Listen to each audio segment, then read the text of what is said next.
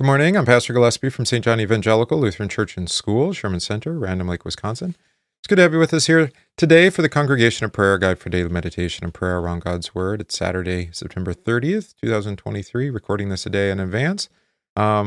Yesterday evening and then this morning, I'm recording a new set of hymns for Lutheran Public Radio, but this time recording in Sheboygan at Trinity, our congregation there. So, a lot less travel, and that's actually kind of a relief. I enjoy recording at the seminary in Fort Wayne, but the travel, about 10 hours round trip is makes it a lot more difficult, especially, so that I can be attentive to you. So here we are. I'm recording on Friday for today, Saturday, and what we're going to do today is, as we do most Saturdays throughout the school year, as we look at the Old Testament and epistle reading for tomorrow, so that we might be better prepared to hear preaching and hear how the themes that are in those texts integrate with the rest of the day. That being said, tomorrow, Sunday, will be Trinity 17. We hear from Luke 14, which is the healing of the man with dropsy or with edema, I guess is what we'd say today. And but the question is whether he can be healed on the Sabbath day. And then in that context, he gives a sermon about taking the place of honor. And one of the things that we, I think, have lost sight of in our culture is the role of those who have authority. Well, that means that they're then servants, right? So we sometimes think of authority as the same way as power, that they have power over us. And I suppose in a sense they do, but that power is only delegated via authority, and the authority is given by one greater than they. So those who have authority over you are rightly called servants. And in the case of the civil estate, those are called public servants. They are to serve you according to the orders that they've been given from the higher authority, ultimately from God. Same goes for parents, right? So they have authority over their children, but that authority is one of service, that they would serve them according to God's, command, right? To all the instruction he's given to parents. Same thing goes then for the pastoral ministry. The pastoral ministry is an office of service. Yes, they have authority over you. They watch over you. Pastors do. But this is a service role. It's for your benefit. It's for your good, right?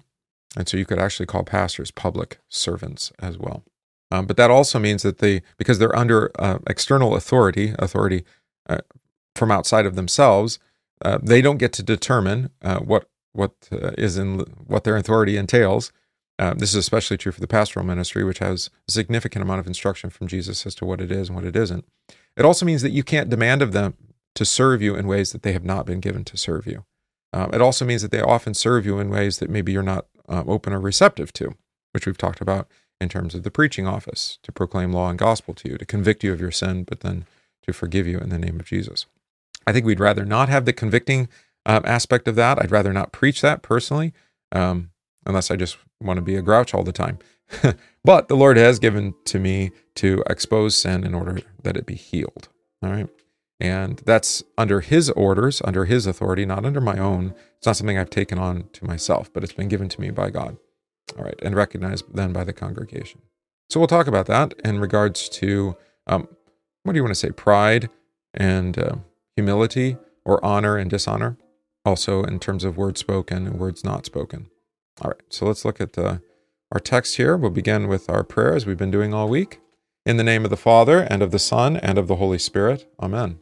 I believe in God the Father Almighty, maker of heaven and earth, and in Jesus Christ, his only Son, our Lord, who was conceived by the Holy Spirit, born of the Virgin Mary, suffered under Pontius Pilate, was crucified, died, and was buried. He descended into hell. The third day he rose again from the dead. He ascended into heaven and sits at the right hand of God the Father Almighty. From thence he will come to judge the living and the dead. I believe in the Holy Spirit, the holy Christian Church, the communion of saints, the forgiveness of sins, the resurrection of the body, and the life everlasting. Amen. Prayer psalm for the week. One more time. Remember, I suggested to you, think of this as a psalm that Jesus is praying in the Garden of Gethsemane, not only for himself, but for his fellow disciples and ultimately for you. I will extol you, O Lord, for you have drawn me up and have not let my foes rejoice over me. O Lord my God, I cried to you for help, and you have healed me. O Lord, you have brought up my soul from Sheol. You restored me to life from among those who go down to the pit. Sing praises to the Lord, O you his saints, and give thanks to his holy name. For his anger is but for a moment, and his favor is for a lifetime. Weeping may tarry for the night, but joy comes with the morning. As for me, I said in my prosperity, I shall never be moved. By your favor, O Lord, you made my mountain stand strong. You hid your face, I was dismayed. To you, O Lord, I cry, and to the Lord I plead for mercy. What profit is there in my death if I go down to the pit? Will the dust praise you? Will it tell of your faithfulness? Hear, O Lord, and be merciful to me. O Lord, be my helper. You have turned for me my mourning into dancing. You have loosed my sackcloth and clothed me with gladness, that my glory may sing your praise and not be silent. O Lord my God, I will give thanks to you forever. Glory be to the Father, and to the Son, and to the Holy Spirit, as it was in the beginning, is now, and will be forever. Amen. Okay. Pray our verse for the week. Love does no harm to a neighbor, therefore love is the fulfillment of the law. Romans 13, verse 10. Seventh commandment, you shall not steal. What does this mean? We should fear and love God so that we do not take our neighbor's money or possessions or get them in any dishonest way, but help him to improve and protect his possessions and income. Eighth commandment, you shall not give false testimony against your neighbor. What does this mean? We should fear and love God so that we do not tell lies about our neighbor, betray him, slander him, or hurt his reputation, but defend him, speak well of him, and explain everything in the kindest way. Right. I think you'll hear echoes of Luther's explanation here in the Eighth Commandment in the Proverbs, namely in Proverbs 25, which is our Old Testament for tomorrow, and of course given to, another whole dimension of how to, when to speak and what not to speak and how to speak it, all right? And I don't think we're particularly good about guarding the door of our lips, to quote the Psalm. I know I personally struggle with this, and it's also partly because I'm given to often speak extemporaneously, right? I'm asked a question in Bible study, and I need to speak according to God's word, first challenge. Second, in a spirit of gentleness, also sometimes challenging. All right. And I think that's true for all of us in the various contexts where we are given to testify or to bear witness. Right? So here's Proverbs 25. Do not exalt yourself in the presence of the king, and do not stand in the place of the great, for it is better that he say to you, come up here, than that you should be put lower in the presence of the prince whom your eyes have seen. Right? So that's connected to tomorrow's gospel about not taking the place of honor. Continuing, do not go hastily to court, for what will you do in the end when your neighbor has put you to shame? Debate your case with your neighbor, and do not disclose the secret to another, lest he who hears it expose your shame and your reputation be ruined. A word fitly spoken is like apples of gold in settings of silver. Like an earring of gold or an ornament of fine gold is a wise rebuker to an obedient ear. Like the cold of snow in the time of harvest is a faithful message to those who send him, for he refreshes the souls of his masters. Whoever falsely boasts of giving is like clouds and wind without rain. All right. One of the challenges with the Proverbs is, and I think one of the reasons why it's generally not attended to in our prayers and our reading, is very often it's, a proverb after a proverb after a proverb, right? It's just one after another. They don't often seem to be correlating to one another or connected to one another.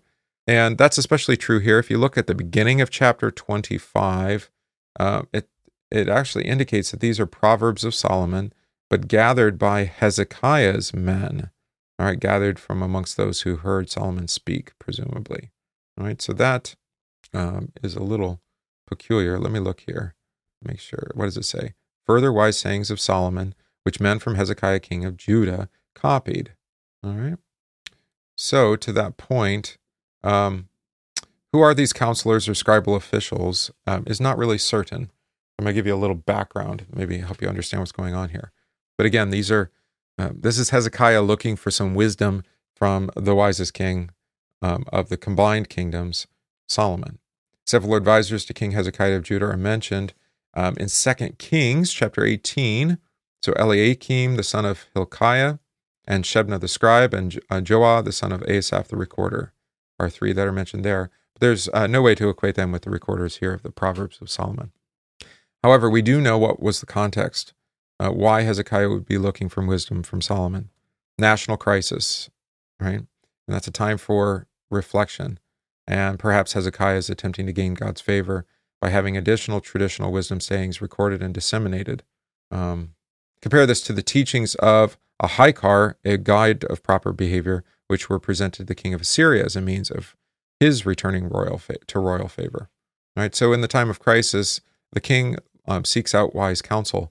I was talking to my friend Pastor Riley yesterday about this, not on our podcast, but actually I think separately.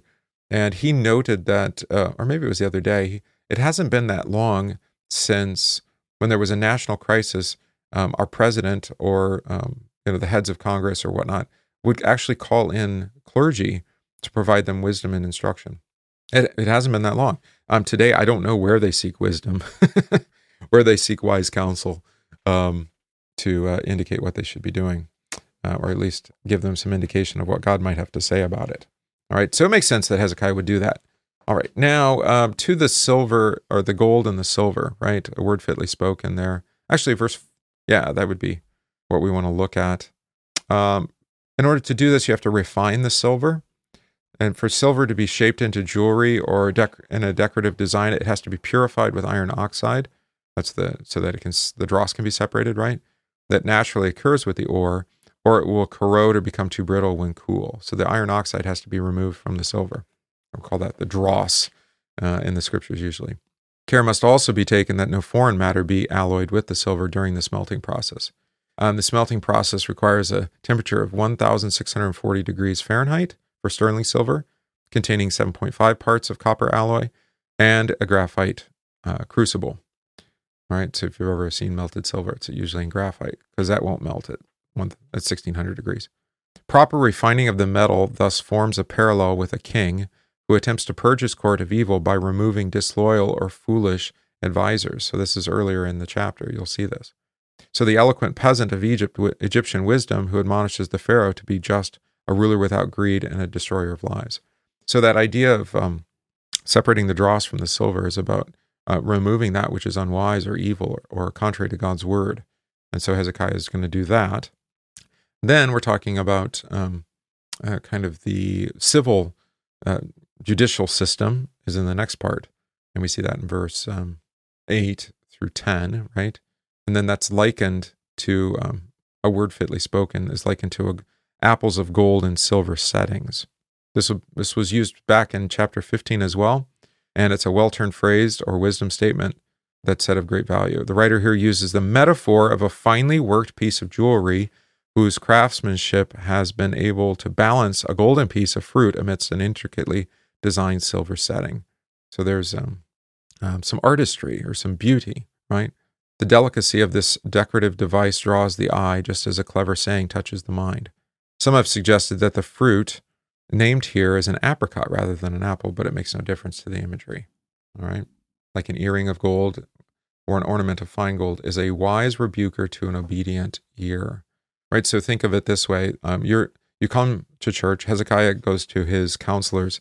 He's looking for wisdom to place in the midst of what is a fine workmanship, but now there's this wisdom that needs to be inserted in order to make it to make it even more intricately beautiful and wise in this case. All right, and then the cold of snow in time of harvest. Here's some background on that. According to the work calendar outlined in the Gezer Almanac, a late 10th century Hebrew inscription, harvest activity occurred in the spring and in the mid to late summer months. So they had two harvests. Thus, the dream of a cool breeze or even snow may well have been on the mind of workers laboring in the hot sun in the spring harvest. An alternate interprets snow as water melted from snow and therefore cool and refreshing. That works too. Others have seen a reference to carefully packaged ice and snow being brought down from the mountains to refresh the workers. That works too. Either way, this serves as an apt metaphor for the relief brought by a long-awaited messenger whose news refreshes and soothes the mind. All right? And so again, that could be connected then, I think maybe to the previous proverb about a word fitly spoken as well, can bring refreshment, right? So, but the reason why this text was chosen was not for all of the wisdom literature. aspect, or the wisdom of a wise word and of reproof or correction to obedient people. Although that connects us to the eighth commandment, which we've been studying all week. But it's really those first two verses. Do not exalt yourself in the presence of the king. Do not stand in the place of the great. Right? So always take the seat of humility. This is why Christians typically sit in the back until the pastor tells them, come move up to the front. Right? For it is better for that he say to you, come up here, than that you should be put lower in the presence of the prince whom your eyes have seen. You typically see this in weddings and other kinds of events too, is that if the table of honor is clearly indicated, people tend to sit further away from it rather than closer. Right? Not thinking of themselves too highly. But there can be also a false humility there, right? Take the seats that are afforded to you. But especially if you're asked to sit at the table of honor, consider it a great honor, right? And this is especially true in the kingdom of God. I think that's the import for us tomorrow, is that we don't think of ourselves more highly than we ought before our neighbor in the church, but especially before God. But always come before God and before one another in humility, confessing one's sins, being forgiven in Jesus' name, claiming nothing great is coming from ourselves, but everything coming as a gift from God. All right. And then speaking of the church of God, we have Ephesians chapter 4 as our epistle for tomorrow. I therefore, the prisoner of the Lord, beseech you to walk worthy of the calling with which you were called, with all lowliness and gentleness. There's the theme, humility. With long suffering, bearing with one another in love, endeavoring to keep the unity of the Spirit in the bond of peace. There is one body and one Spirit, just as you were called in one hope of your calling, one Lord, one faith, one baptism, one God and Father of all, who is above all and through all and in you all. All right, what a great confession of the gift of the Holy Christian Church with which God the Holy Spirit has gathered together. This text is used, of course, in the explanation to the third article of the Apostles' Creed, the article on the work of the Holy Spirit, in the Large Catechism, so you'll see it quoted there. You also hear echoes of the Creed itself. I believe in one holy Christian and apostolic church, one baptism for the remission of sins, right? All that one language in the Nicene Creed is there as well, obviously being cited from here. You also have that character of all Christians to care for one another in a spirit of gentleness and lowliness and humility, suffering one another actually, not just suffering with, but suffering each other, which is not easy. That is to bear with one another in love. Love does not lie, so we always put the best construction on what happens and what people say and do, but at the same time, we can't lie about it. We certainly tell the truth for their sake, and always telling the truth when it comes to sin committed against one another is for the sake of forgiveness of sins. So, and remember, we talked about this with the eighth commandment, as Luther rightly recognizes in the explanation to the eighth commandment, that the office of judge, the civil estate, and also the office of preacher or pastor are not under the same marching orders, if you like, from Jesus, and are given to judge doctrine, to judge the life of the Christian, again, for their sake, that they may repent and be forgiven. So that's that special authority Christ has given to his church on earth to retain the sins of the unrepentant, but to forgive the sins of the repentant as long as they repent. Right. So there is a distinction there. If you've been given that authority, parents have certainly of their children, pastors certainly have of the congregation, then that needs to be exercised as well. But of course, with wisdom, and not with cleverness, but I suppose in humility. That's the right thing. A pastor never brings people's sins to remembrance to demean them so that he seems better than them, but it's rather that they repent and live in the same way that he confesses his sins so that he may repent and live. All right. I'm going to share something with you I don't think I've shared with you before, and there's actually a preface. There's preface to all the parts of our Lutheran confessions, including the catechisms, but there is a preface to the whole Book of Concord, the collected confessions of our congregations, I should say. And this was written in the formal court style of its day. The translation I'm going to read to you is based on the Latin text of 1584, so 4 years after the formalization of the book, what we call the Book of Concord now. All right, but you'll hear this text referred to as we go through. This will give you the context for making a Christian confession as well.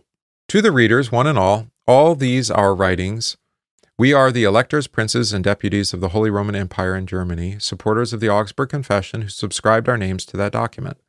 We announce and declare, according to the dignity and rank of each person, our devotion, friendship, and greeting, combined with willing service. In these last times and in this old age of the world, what a remarkable favor of Almighty God has risen after the darkness of papal superstitions. According to His unspeakable love, patience, and mercy, He willed that the light of His gospel and word, through which we alone receive true salvation, should arise and shine clearly and purely in Germany, our most beloved fatherland. Therefore, a brief and succinct confession was prepared from God's word, the most holy writings of the prophets and apostles. At the Diet of Augsburg in the year 1530, this confession was offered in German and Latin languages by our most godly ancestors to the Emperor Charles V of excellent memory. It was laid before the deputies of the empire. Finally, it was circulated publicly in the entire world among all people professing Christian doctrine. So it was spread everywhere and began to be found in the mouths and speech of all. Later, many churches and schools embraced and defended this confession as a current symbol for the chief articles of faith, that is, the Augsburg Confession. This was done especially by those involved in controversy with the Romanists and various corruptions of the heavenly doctrine. With lasting agreement, they appealed to the Augsburg Confession without any controversy and doubt. They knew that the doctrine included in it was both supported by the firm testimonies of Scripture and approved by the ancient and accepted symbols, that is, the creeds. They have also constantly judged this confession to be the only and lasting consensus of the true believing church. In the past, this consensus was defended against many heresies and errors. Now it is repeated. A little bit more history then. No one can be ignorant of this fact. Immediately after Dr. Martin Luther, the most distinguished hero endowed with most eminent piety, was removed from human affairs, that is, died, Germany, our dear fatherland, experienced most perilous times and most severe disturbances. In these difficulties, and in the sad division of a government that was earlier flourishing and well-regulated, the enemy of mortals, that is Satan, cunningly labored. He scattered the seeds of false doctrine and dissensions in the churches and schools. He also labored to stir up divisions combined with offense. By these arts of his, he labored to corrupt the purity of the heavenly doctrine, to sever the bond of Christian love and godly agreement. That would be our text right before us, right? Keeping the unity in the Spirit, of the Spirit in the bond of peace. Sever the bond of Christian love and godly agreement, and to hinder and delay to a greater degree the spread of the most holy gospel. Right? Note they say that's not the Pope's error. It does corrupt this, but this is all the work of the deceiver, the enemy of mortals. It is also known to all how the enemies of the heavenly doctrine seize this opportunity to speak against our churches and schools, to disguise their errors, and to draw alarmed and erring consciences away from the purity of gospel teaching. They did this to make people more willing to bear and tolerate the yoke of papal slavery, and also to embrace other corruptions conflicting with God's word. All right? We conclude that nothing more agreeable could happen or should be sought more eagerly and prayerfully from the Almighty God than the following. A. Both our churches and our schools should persevere in the pure doctrine of God's word and in that longed for and godly oneness of mind. Again, Ephesians 4. And B, as was the case while Luther was still alive, they should be regulated by the divine word, which was handed down to posterity in a godly and excellent way. All right, so our church too says that God's word is the sole rule and norm for faith and life. Right, everything in our congregation is governed by God's word. However, we notice something else happening. This happened in apostolic times in those churches where the apostles themselves had planted the gospel of Christ. Corruptions were introduced by false brethren. So because of our sins and looseness of these times, this trouble has been allowed by an angry God against our churches. Therefore, mindful of our duty, we know this has been divinely mandated to us. We think that we should apply ourselves diligently to the work of attacking the false teachings that have been spread in our provinces and realms. Right now, note, these are the princes. These are the governing rulers that are saying that they need to attack the false doctrine in their realm. Wouldn't that be something to have a godly king or godly prince? Such teachings are gradually gaining favor for themselves in the manner and familiarity of the people. We should see to it that the subjects in our government may preserve in the straight way of godliness and in the truth of heavenly doctrine. This has been acknowledged, retained, and defended so far.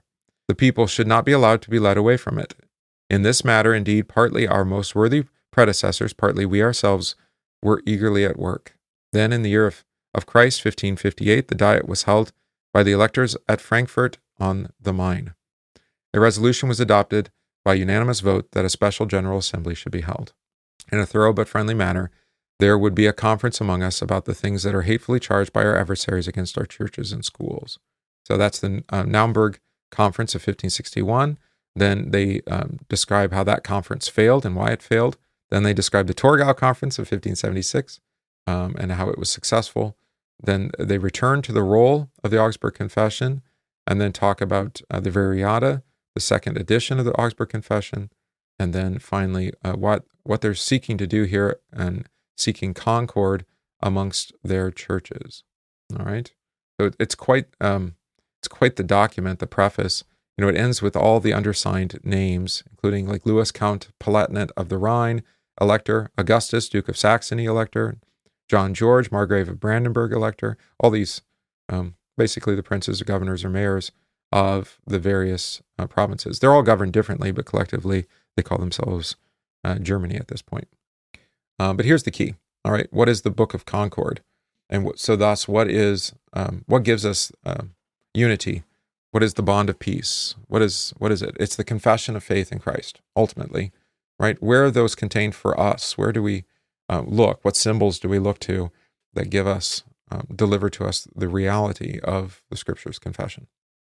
We repeat in conclusion what we mentioned several times earlier. In this work of concord, we have not all wished to create something new or to depart from the truth of the heavenly doctrine, which our ancestors renowned for their piety as well as we ourselves have acknowledged and professed. We mean the doctrine that, having been taken from the prophetic and apostolic scriptures, is contained, A, in the three ancient creeds, so Apostles, Nicene, and Athanasius; B, in the Augsburg Confession presented in the year 1530 to the Emperor Charles V of excellent memory; C, in the Apology, which was added to this, or defense if you prefer; D, in the Smalcald Articles; and lastly, E, in both the catechisms of that excellent man, Dr. Luther. Therefore, we also determine not to depart even a finger's breadth either from the subjects themselves or from the phrases that are found in them. But the Spirit of the Lord aiding us, we intend to persevere constantly with the greatest harmony in this godly agreement. All right, so notice the source of godly agreement. It's God's Word and its faithful expositions in the catechisms, creeds, and confessions. We intend to examine all controversies according to this true norm and declaration of the pure doctrine. So we have any kind of controversy, practical or theological. Actually, there's no such thing. Every practical conflict is ultimately theological as well. Every theological controversy has practical implications. All right. Where do we seek to examine them? In the norm and declaration of pure doctrine. That's God's Word and its faithful exposition. Then, with the rest of the electors, princes, and deputies of the Holy Roman Empire, and other kings, princes, and magnates of the Christian state, in accordance with the constitution of the Holy Empire and the agreements that we have with them, we determined and desired to cultivate peace and harmony.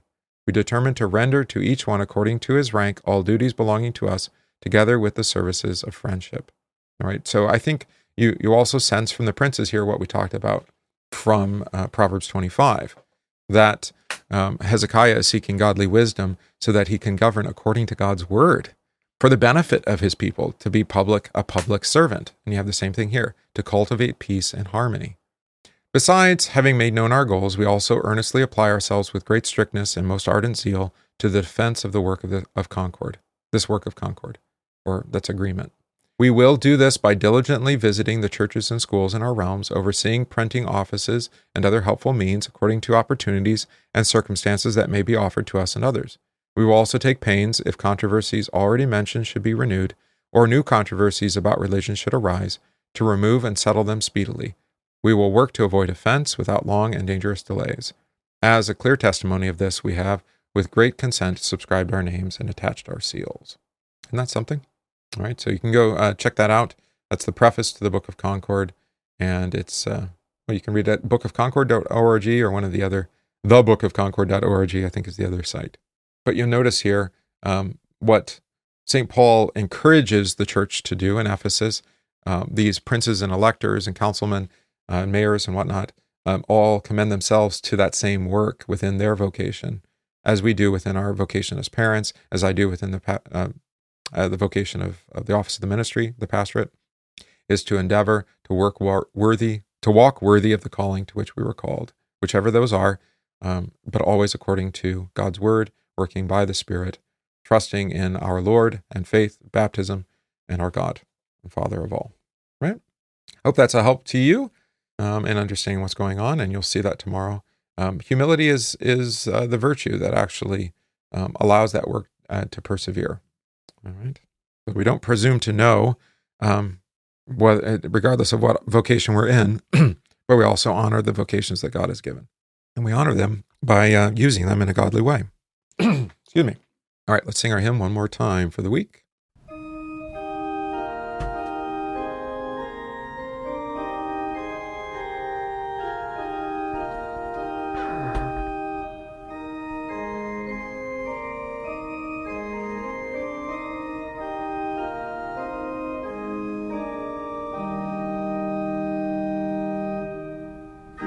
Abide, O dearest Jesus, among us with your grace, that Satan may not harm us, nor we to sin give place.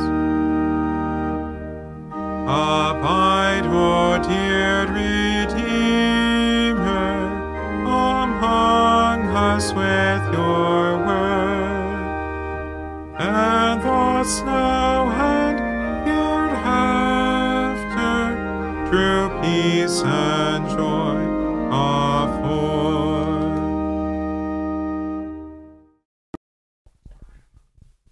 All right, let us continue with prayer.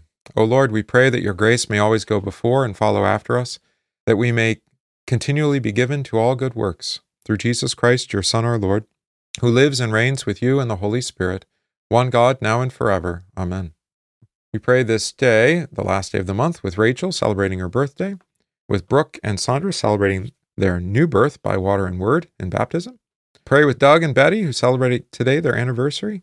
Pray for all the households of our church, especially Whitney, Randall, Derek, Dick and Jean, Stephanie, and Chelsea. Pray for our catechumens. We pray for those ill receiving treatment or recovering. We pray for our homebound. We pray for all the missions and mercy work of the church. We pray in intercession with Marcy, who gives thanks to God for healing. And we continue to pray for the family and friends of Kelsey, who grieve her death. For all this, let us pray to the Lord. Lord, have mercy. Our Father, who art in heaven, hallowed be thy name. Thy kingdom come, thy will be done, on earth as it is in heaven. Give us this day our daily bread, and forgive us our trespasses, as we forgive those who trespass against us. And lead us not into temptation, but deliver us from evil. For thine is the kingdom and the power and the glory forever and ever. Amen. I thank you, my heavenly Father, through Jesus Christ, your dear Son, that you have kept me that you would keep me this day also, kept me this night from all harm and danger, and I pray that you would keep me this day also from sin and every evil, that all my doings in life may please you. For into your hands I commend myself, my body and soul, and all things. Let your holy angel be with me, that the evil foe may have no power over me. Amen. Let us bless the Lord. Thanks be to God. The grace of our Lord Jesus Christ and the love of God and the communion of the Holy Spirit be with you all. Amen. That's our congregation of prayer for today, September 30th, the last day of the month. It's good to have you with us here. I hope that's a help to you in thinking of pride and humility, taking the seat of honor, the seat of the lowest seat, and recognizing that even someone like Jesus came not to be served, but to serve and to give his life a ransom for many. And in that, we are given to emulate God, or emulate Jesus in all of our vocations, whether it's as parents or teachers or pastors or even civil servants, that we are given to serve, not to be served, and to serve according to the orders that God has given us, namely that God's word be protected and preserved and delivered to those in our care. Okay? So, God be with you all, keep you safe, and we'll see you tomorrow for divine service.